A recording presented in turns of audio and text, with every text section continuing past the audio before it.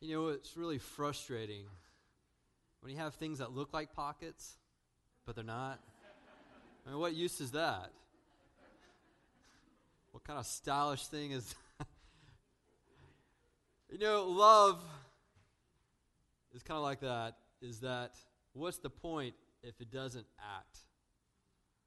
If it doesn't have a function? Jesus was teaching his disciples that they are to love one another, they are to love enemies, people who persecute them, who spitefully use them. And he was talking about this the night before he's going to be crucified. And he's telling them this is how you're going to know, that people are going to know that you're a disciple because you love. And interesting enough, even in this context, the disciples still are arguing with one another about which one is going to get the best corner seat in the office, so to speak.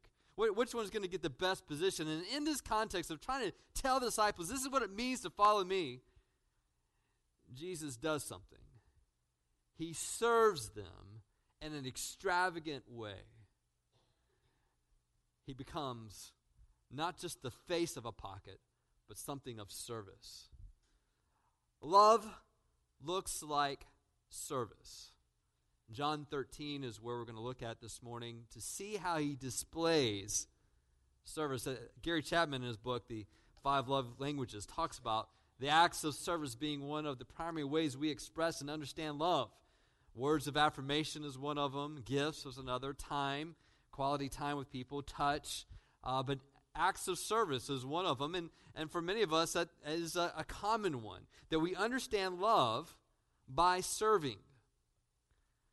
We know we're loved by the fact that we have been served. And so much of our life is pursuit of getting as many people to service as we can. Isn't that corporate life? How many people are underneath you to serve your call and your direction? But Jesus says it's not to be loved, but to love. And so he turns the tables entirely. He says, if you want to rise in the kingdom, it's going to be how many people you serve. And so he gives them a powerful example, and it is to tell us that when we see this example of washing feet, it is letting us know that he would have done the same if we were sitting there too. You get that? If Jesus was here and he wanted to teach you how to serve, he would take your shoes and socks off and wait till after you've been running in them for a while and then wash those feet. He would do that. And so we might respond similar to some of the disciples. And so we're going to look at why Jesus did that. To teach us a kneeling love. We're going through the commands of Christ. We've been looking at the major commands and the distinctives of these commands, and we saw that the first distinctive is that sacrifice is involved, and surrender is involved, and listening is involved. And this is the giving in part, that when we're going to follow Jesus, we have to surrender, we have to sacrifice, we have to listen, or we're not following Jesus. Call it something else, but don't call it following Jesus unless we're surrendering and sacrificing and listening. And then following up after that is the obeying part. We are to obey. We are to abide in the presence of Jesus, abide in his love, abide in his word, to dwell in that. That's the primary force that is shaping us. And the Holy Spirit was involved in that as we looked at the light, and that we're commanded to show light and let the light shine in us. And so that is the giving up and giving in. And now, last week, we're starting the giving out phase with love. And so we're loving. And what does love look like? It looks like serving, which we'll be talking about this morning. And so, how do we serve? Or what can free us up to serve? To have a kneeling Savior is going to free us up to serve, having a kneeling Savior. And so, let's look at John chapter 13. We're going to look at verses 1 through 17. And if you will stand with me as we read this together, John 13. verse 1 through 17. Now, before the feast of the Passover, when Jesus knew that his hour had come to depart out of this world to the Father, having loved his own who were in the world, he loved them to the end. During supper, when the devil had already put it in the heart of Judas Iscariot, Simon's son, to betray him, Jesus, knowing that the Father had given all things into his hands, and that he had come from God and was going back to God, rose from supper. He laid aside his outer garments, and taking a towel, tied it around his waist. Then he poured water into a basin and began to wash the disciples' feet and to wipe them with the towel that was wrapped around him. He came to Simon Peter, who said to him, Lord, do you wash my feet? Jesus answered him, What I am doing you do not understand now, but afterward you will understand. Peter said to him, You shall never wash my feet. Jesus answered him, If I do not wash you, you have no share with me. Simon Peter said to him, Lord, not my feet only, but also my hands and my head. Jesus said to him, The one who is bathed does not need to wash except for his feet, but is completely clean. And you are clean, but not every one of you. For he knew who was to betray him. That was why he said, Not all of you are clean. When he washed their feet and put on his outer garments and resumed his place, he said to them, Do you understand what I've done to you? You call me teacher and Lord, and you are right, for so I am. If I then, your Lord and teacher, have washed your feet, you also ought to wash one another's feet. For I have given you an example that you also should do just as I have done to you. Truly, truly, I say to you, a servant is not greater than his master, nor is a messenger greater than the one who sent him. If you know these things, blessed are you if you do them. You may be seated.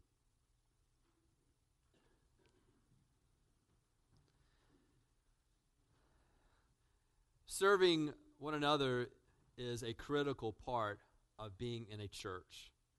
Remember, church is a collection of followers of Jesus. And so he gives us very frequent instructions on what it means to serve one another. And just a few from scriptures, we got the washing one another's feet and all that symbolizes. Romans 12:10, we are to prefer one another and their desires, their needs, and that's to be in a church, that we are to prefer one another. I heard someone say, and this is incidental, but someone said recently, I had heard, that, wouldn't it be wonderful if young people in listening and singing in church every once in a while said, aren't the drums too loud for the older folks? And wouldn't it be wonderful if the older folks in church would say, don't the songs need to be a little bit newer? I heard that statement, someone said, and I thought, what a beautiful example of a practical way of what it means to prefer one another. That's just an incidental thing. All right? Romans 12:16, be of the same mind one to another. Romans 14:13, do not judge one another. Romans 15:7, receive one another. Romans 15:14, admonish one another. 1 Thessalonians 5:11, edify one another. Galatians 6:2, bear one another's burdens. James 5:16, confess your faults one to another. 1 Peter 4:9, use hospitality one to another, and these are just to begin with. And so what certainly is implied is that you cannot obey Jesus unless you are with one another to do these. And that's why church is a necessary component of what it means to follow Jesus. You have to be with one another to obey the commands of Jesus. And so what can give us the freedom to serve? Because as I think about this and I'm reading through the lessons of serving and that this is a command of Jesus, an imperative, it means for me to follow Jesus means I must serve people. I have problems with that. I find difficulty with that. And so that's with people I love. I have difficulty with that, but much less people I don't know, and Jesus has called me to love the folks that don't like me. I started listing out some reasons why I don't serve. See if any of these sound familiar. Reason number one, I don't serve. It's not my problem. Okay? That's their problem. That's not my problem. Someone else should take the fall for that. Number 2, I don't have the resources. Time, money, talent. I don't have the resources. Number 3, it's beneath me. My image. It's beneath me. Number 4, it's going to hinder my progress of where I want to go.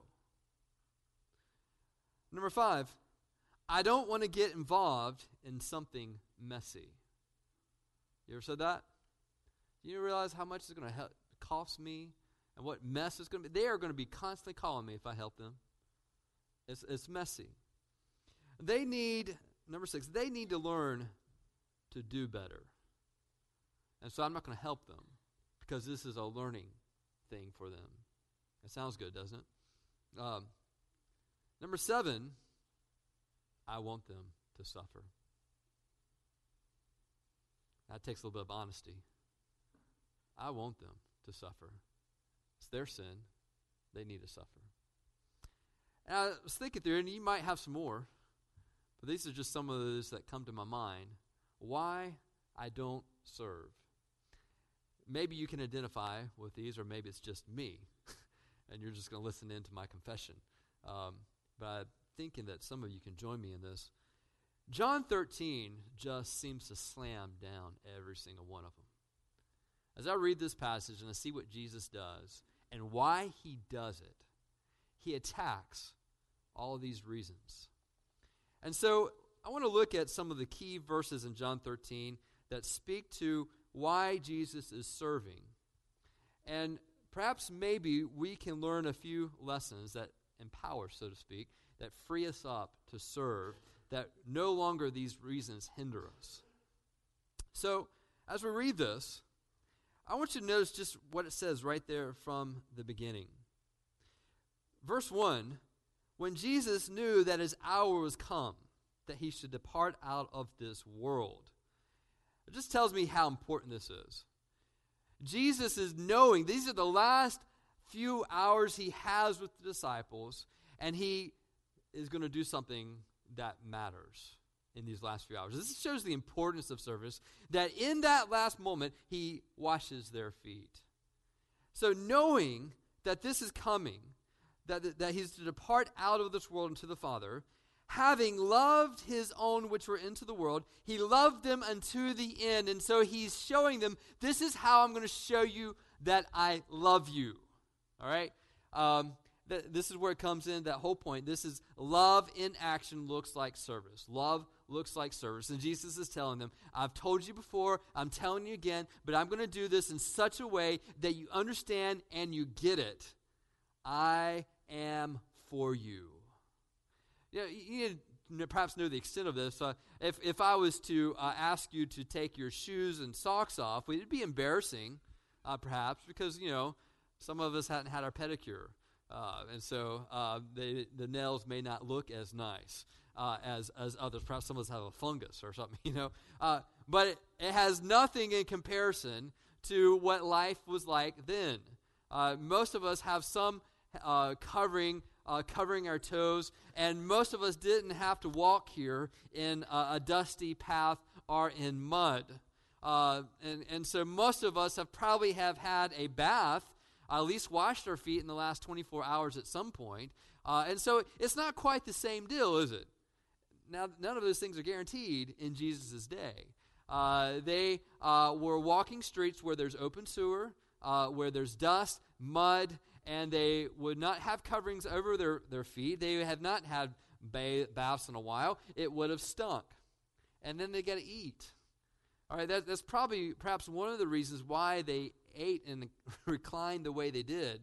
They did it with their feet away from the table, and they leaned up on their elbows facing the table. That would have been a very good reason why, right there. But nonetheless, that's the time. In fact, it was such a menial, dirty task that even some of the slaves were not expected to do this. If you were a Jewish slave, then you were not necessarily expected to wash the feet. Now, if you're a Gentile slave, like most of us are Gentiles, then fair game. Hey, you are inferior enough where you could wash their feet as a slave. But a Jewish slave was not necessarily expected to do that. And so Jesus is taking this task that is not even what slaves would have done. And here he is doing it. And so he does this because he loved them. The disciples knew in such a powerful way that Jesus was for them. Jesus, do you understand how much Jesus is for you? That he would do this and did this for the disciples. Now, it seems like John seems to go out of the way for you to get the attention of one particular disciple that was there. Who was it? Judas. John goes out of the way to make sure you understand Judas is here. And he's very clear that you understand that not only was he here, but he doesn't leave till sometime after Jesus washes Judas's feet. And it makes it very clear that Jesus was aware of Judas and his betrayal. And yet, Jesus washes Judas's feet. Doesn't that astound you? And that lets me know that he would wash my feet too. He would wash my feet too. Judas betrayed Jesus for 30 pieces of silver, but I betrayed Jesus for far less than that. Have you?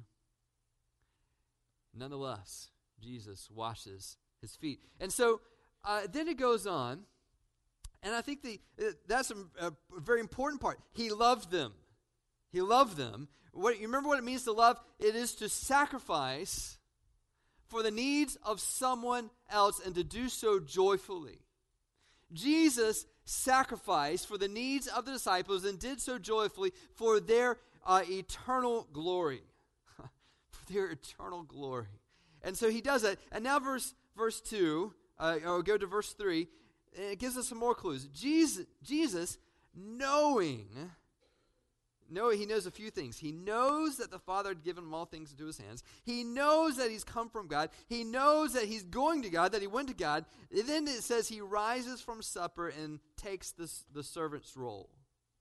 It's phrased in such a way that verse 3 is saying there's kind of a participle. He takes the servant's role knowing these three things. This is his motivation. This is what frees him to do the servant act. And then in verse 14, he tells us we're going to do the same thing. All right? So it's important. Jesus said, this is the purpose of my life, is to serve you. And so, first of all, let's look at Jesus, how he did it. Jesus served knowing God's resources. He knew God's resources. He said in verse 3, knowing that the Father had given all things into his hands, he washed the disciples' feet. Have you ever figured out what the connection is? What is it about Jesus knowing that he's got all this authority, all these resources? How does that free him up to serve people? Remember one of those reasons I said that we don't serve, that I don't serve? Because I don't have the time. I don't have the money. I don't have the talent. Jesus knew he had all authority from God. So he has all authority of God, and yet we say, I don't have the time, I don't have the talent, I don't have the resources. Does anybody see a contradiction here? You see, it is trusting in what God is going to provide for us to do what he's called us to do, and he's called us to serve. How many times did it happen in Jesus' life that interruptions happened that demanded his time? You're going to find that most of God's activity is not going to happen in what you plan to do. The activities of God are going to happen in the interruptions of life when you've got that crisis of thought thinking, I don't have time for this. I don't have the budget for this. And God said, oh, that's good, because I do. The Father has the provision for that. It's only when we have candy and we've got an ample supply of candy that we are willing to put the candy on the desk, right? Or perhaps you don't need the candy. You got more than enough. But when it comes, we discovered an Amish place this past weekend here in Nightdale. And And it's like, man, we've got a supply coming in, but if you don't come here Friday morning, it's liable to be gone by Saturday. And so I told my family about that, and I said, all right. But you know what that's produced in me? A desire not to share the sourdough bread. I'm kind of reluctant even that I shared this information with you guys, because now you're going to go in and where was this place at? They have some great donuts. But why do we do that? Because we think there's just a limited amount of resources. We've got to understand that God gives us a few things, but there is a whole heavenly throne room of resources and authority that he says, I'm going to ask that you live by faith. And faith is to believe in the not yet and the unseen. Can we live by faith and to say, okay, I'm going to give this time. I've got a limited amount of time. I'm going to give these resources out of acts of service to someone else, and I'm trusting in God enabling me to do all that he's called me to do, even though I've got less time. But why are we going to do anything apart from what God wants us to do anyway? That's why one of the things I've said is I don't always have time to mow my grass, and much less mow someone else's grass. When I look at it like that, I think I can't do that, but I do have time to make disciples. And what if making disciples requires that I serve them in such tangible, time-consuming ways?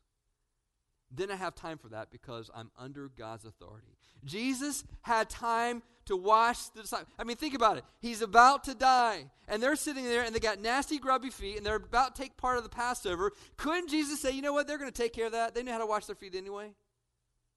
No, you see, the point wasn't just that their feet was clean, but they learned something in this. And so he has all authority. And he says, I'm going to do something so menial that I'm going to wash their feet. I'm going to ask God to fill this with eternal meaning. Do you know that you can take something temporal that will have to be done again the next day, like clean someone's room or something like that, and you can take it and it can have eternal meaning when you do it by faith and ask God to fill it with a spiritual lesson? It can have an eternal meaning in it. That's what Jesus does here. He serves knowing God's resources. It frees us up for that. People feel like they have to fend for themselves to survive. Believers trust God for their survival, so their energy can be used for others. We're not asking people to enable us to do what God wants, but God himself is doing it in us, working it in us. And so that's an important lesson here that we can see in this, that serving God is to serve other people, which means that we depend on God's resources, and it frees us up from our pettiness of thinking, I don't know if I've got enough time in my candy jar to serve someone else. You see, love is not just tolerance. I'm going to tolerate people. Love is the fruit of the Spirit. Remember in Galatians 5, it talks about the fruit of the Spirit: love, joy, peace, patience, kindness, gentleness, self-control. You know what's interesting about that is the word fruit is singular. Now, most of us in grammar know that you're not supposed to describe plural things with a singular word. Fruit, love, joy, peace, patience. Shouldn't it be fruits of the Spirit? Look it up. It doesn't have an S. Fruit. Why? Well, see, love, joy, peace, patience, kindness, gentleness, self-control all come together when it's done by the Holy Spirit. What we get is the Holy Spirit produced change in our life, multifaceted but singular.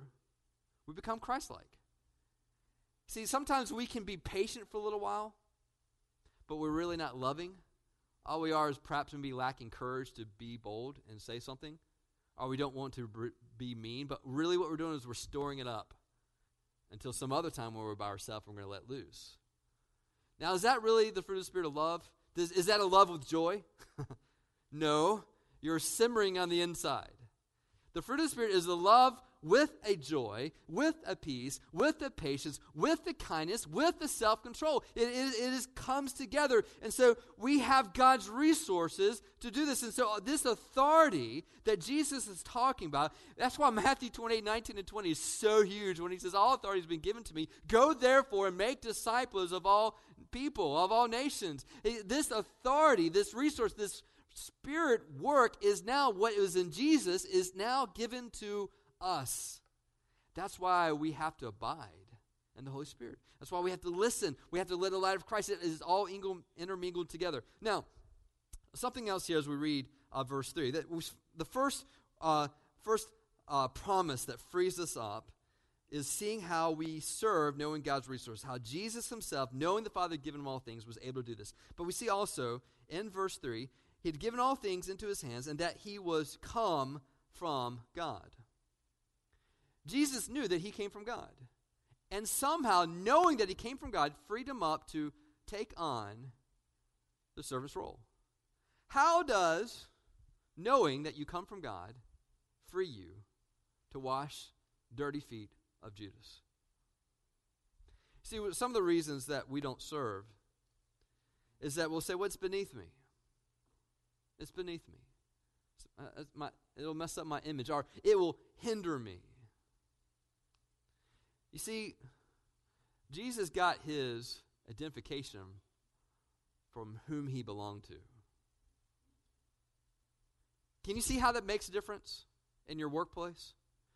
Your identification isn't based on who you hang out with and who have high reputation, high influence. That's not where your identity comes from. That can be easily taken away. So it's not by who you hang out with, but to whom you belong. Your identity isn't based on what responsibility you have. You know, you get a high level of responsibility, high level of importance, you get higher jobs. And so, you know, you get higher jobs, that means, okay, I'm more important. You need to respect me. Jesus is saying, look, I'm going to take the menial job that even some of the slaves here don't do. I'm going to do it. I'm going to be free to do it because this isn't my identity. My identity comes from the fact that I come from God. You see how this happens when we are believers in Jesus Christ? That we come from God, that we have this source, this identity from him, not in how we serve and not serve. Can you see how this is different from the world that we live in? He's asking to be vastly different. The Milan Cathedral was dedicated, and a little girl cried out in glee. She said, I helped to build that, as she pointed at it. A nearby soldier didn't believe her and asked her, how on earth did you help build that cathedral? So, well, I carried the dinner pail to my father who worked on it. Thus, I helped build that. You see, it wasn't the level of difficulty of the task. It was the fact that she understood that everything was needed for this to happen. When we serve God and we serve others with the ultimate goal of serving God, it doesn't matter the level of task. It's about the fact that it's unto him. You know, I was looking through the bulletin, and there's basically two categories. Everything that's listed in here. There's quite a few things that's listed in here. There's two categories. There is either those opportunities where you can get filled up, and then there's those opportunities where you can serve. Look at every single one of these is some opportunity where either you can get filled up, where you can get spiritually nourished through fellowship and teaching, or you can serve. I mean, this whole right-hand side is almost entirely service. I think that was enough, so we put another insert in here on the SALT team. The only way that all this busy stuff, and it can be just busy stuff if you're not careful, the only way all this busy stuff can be of any lasting value is that we understand that it is of God and for God. And so, we say, yeah, I'll change some diapers. I'll work up in the booth and help with the video. I'll help with this cutting grass. I'll help with this town of Nightdale It is of serving the Lord that flows out of loving people and loving the Lord. If you don't have that, then you're going to suffer in the serving part. And if you're suffering in the loving part, perhaps it flows from the fact that we're not abiding in the Lord, or we're not obeying the Lord, or we're not letting the light of the Holy Spirit of Christ shining in us. Perhaps maybe that's it. And if that's the problem, maybe it's because there's a lack of surrender, or a lack of sacrifice, or a lack of listening to God. You see how they all flow? And one of the things we try to do is we go straight to the surface. As soon as we become Christians, we're going to say, okay, I'm going to get rid of the bad stuff, the major big things. I'm going to study the Bible, and I'm going to start serving the church. Within 2 years, you're burnt out and tired. And part of the problem is that we jumped right to the end of what it means to follow Christ without spending time abiding and knowing what it means to abide in Christ, of listening to Christ.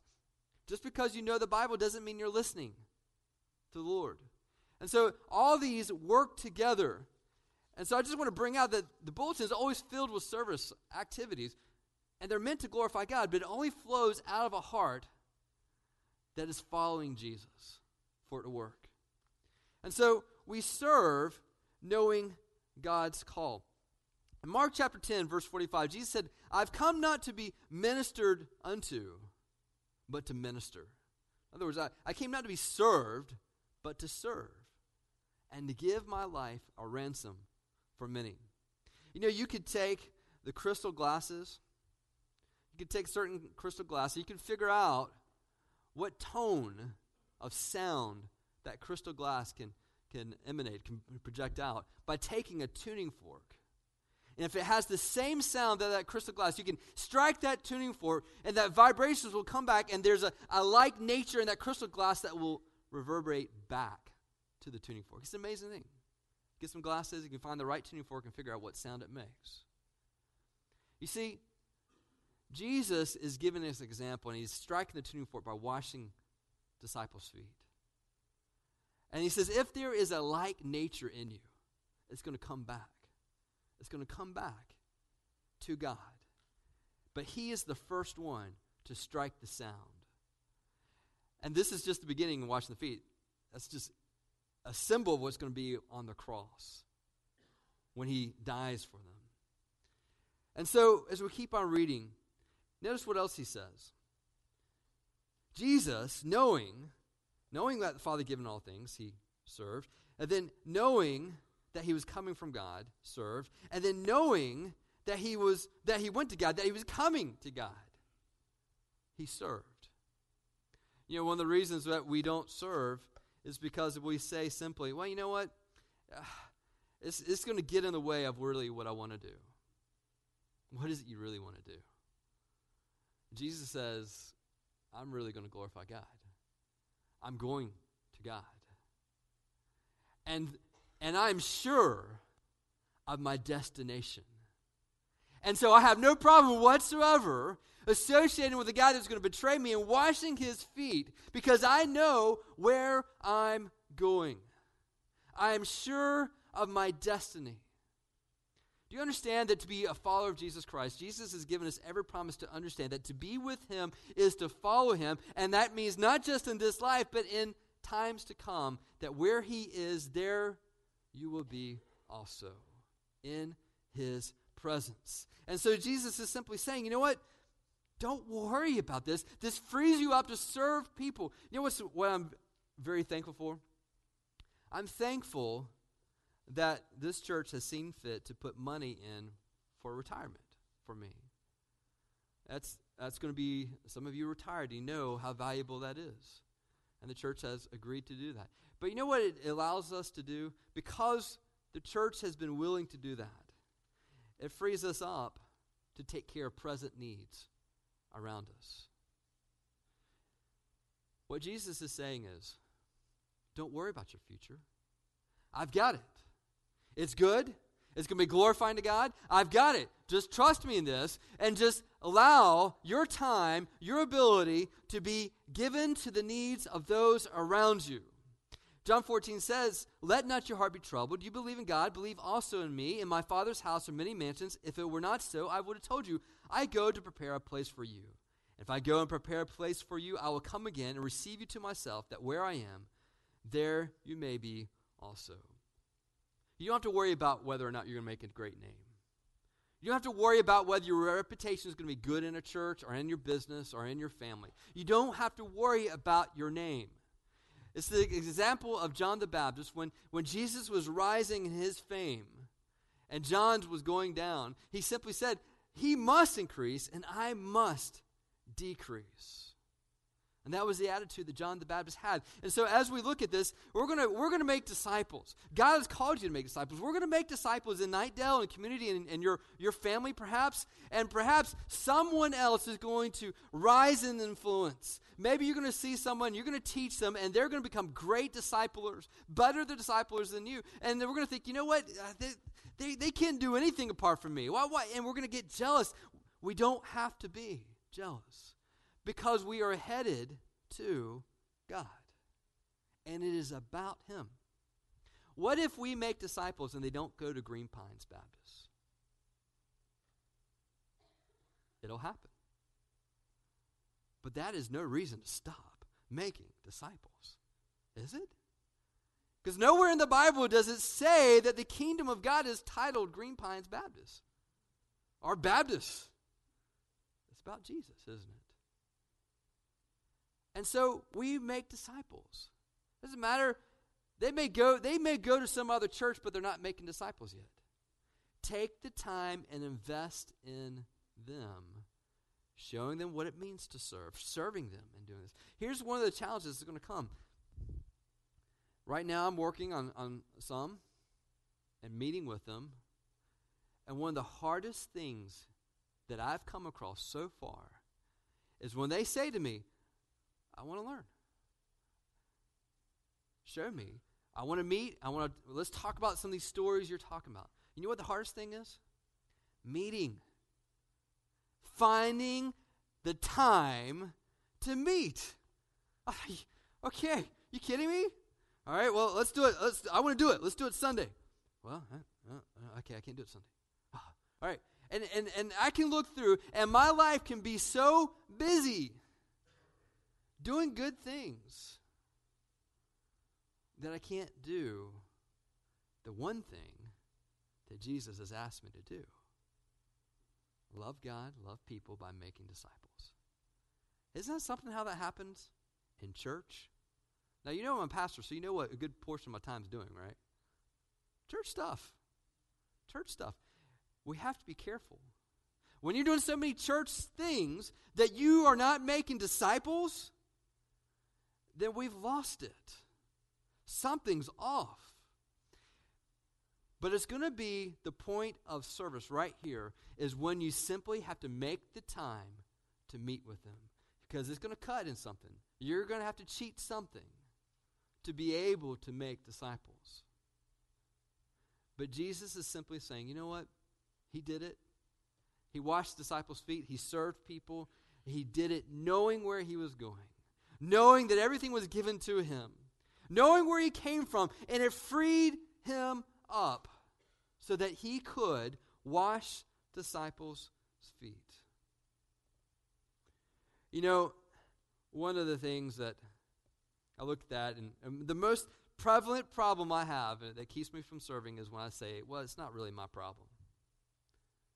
Yeah, there's some reason why they're living homeless. There's some reason why they don't have enough food to eat.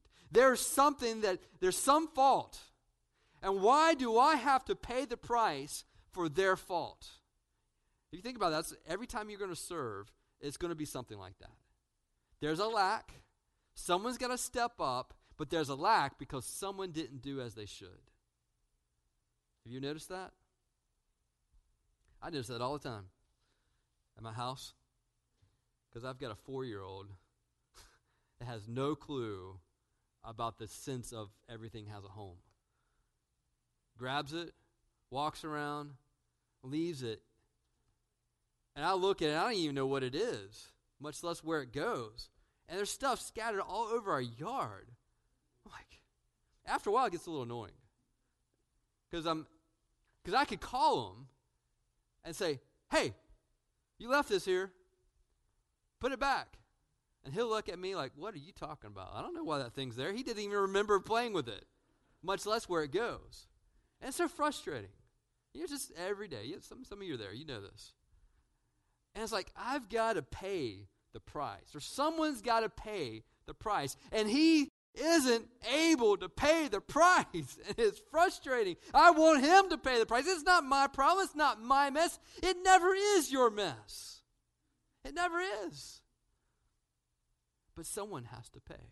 You know, that whole idea, take the fall, that fall guy, what does that mean? It came out of the early 1900s, late 1800s. It was really talking about going to prison, fallen. Your social status, you're in prison. And so someone is the fall guy. Someone says, who can this fall upon so that the one who's guilty doesn't have to pay the price? Isn't that something? So there was even a fall fund. Well, if you were perhaps in the right network, you knew someone was going to prison for you, so you create a fund for them to be able to pay as they got out of prison. You know what Jesus does? He becomes the fall guy. Someone had to wash the disciples' feet. The slaves wouldn't do it. The disciples evidently weren't going to do it. Did Jesus have to do it? No, he didn't have to do it. He chose to do it. He wanted to do it. And it is a picture of what he does for us on the cross. Because the simple fact is that we've all have messed up. And Jesus serves us knowing that we could not pay the price. And someone had to pay. He takes the fall and thought of us above all, didn't he? That's ministry. That's serving somebody. As you take the fall, you take the hit because someone messed up. Now, is that fair? Is that right for you to take the hit for someone else's mistake? No, but thank God. Thank God it's not fair because Jesus took it for you unfairly.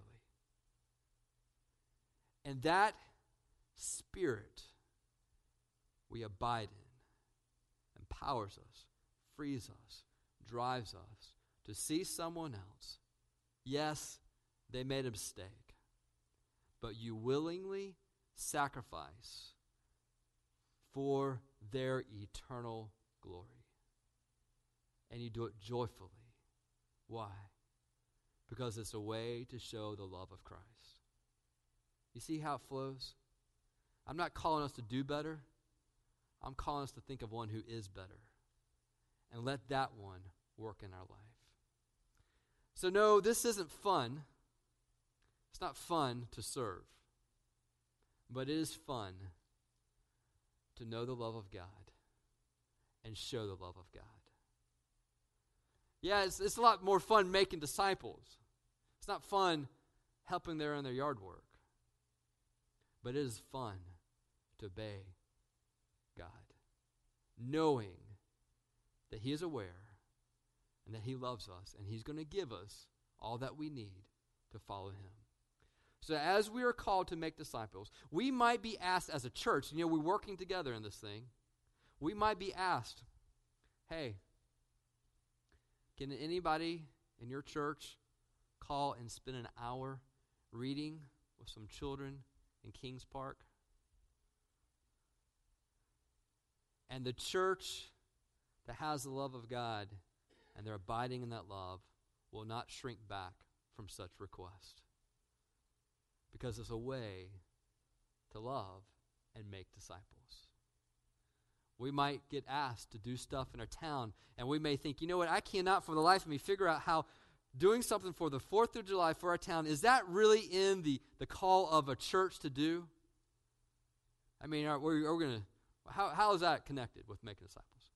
We do it because we've been asked, and it's a way to demonstrate to the whole town our love for the town and our desire to make disciples. It's a way to love God. It's a way to love them. We might be asked to pray for a school that is underperforming and struggling, and we will, because it's a way to serve. And that's just our church-wide stuff. And I'm not even talking about the thousands of requests that come to each one of us individually. Now, you may say, well, Pastor, do you know how many times I get requests to do something? I cannot do everything. No. Nor should you do everything. And that's why you better back it on up to one of the first disciplines of listening. Listening. There's a whole world of need, but you're to listen to what God is instructing you to do. And once you listen, you better go to the next step of following Jesus, and that is obey him and abide in him and let the light shine in you so that it becomes eternally fruitful. You follow me here? So worship isn't just what we do right now, is it? It's how we live our life in service unto the Lord. Let's pray.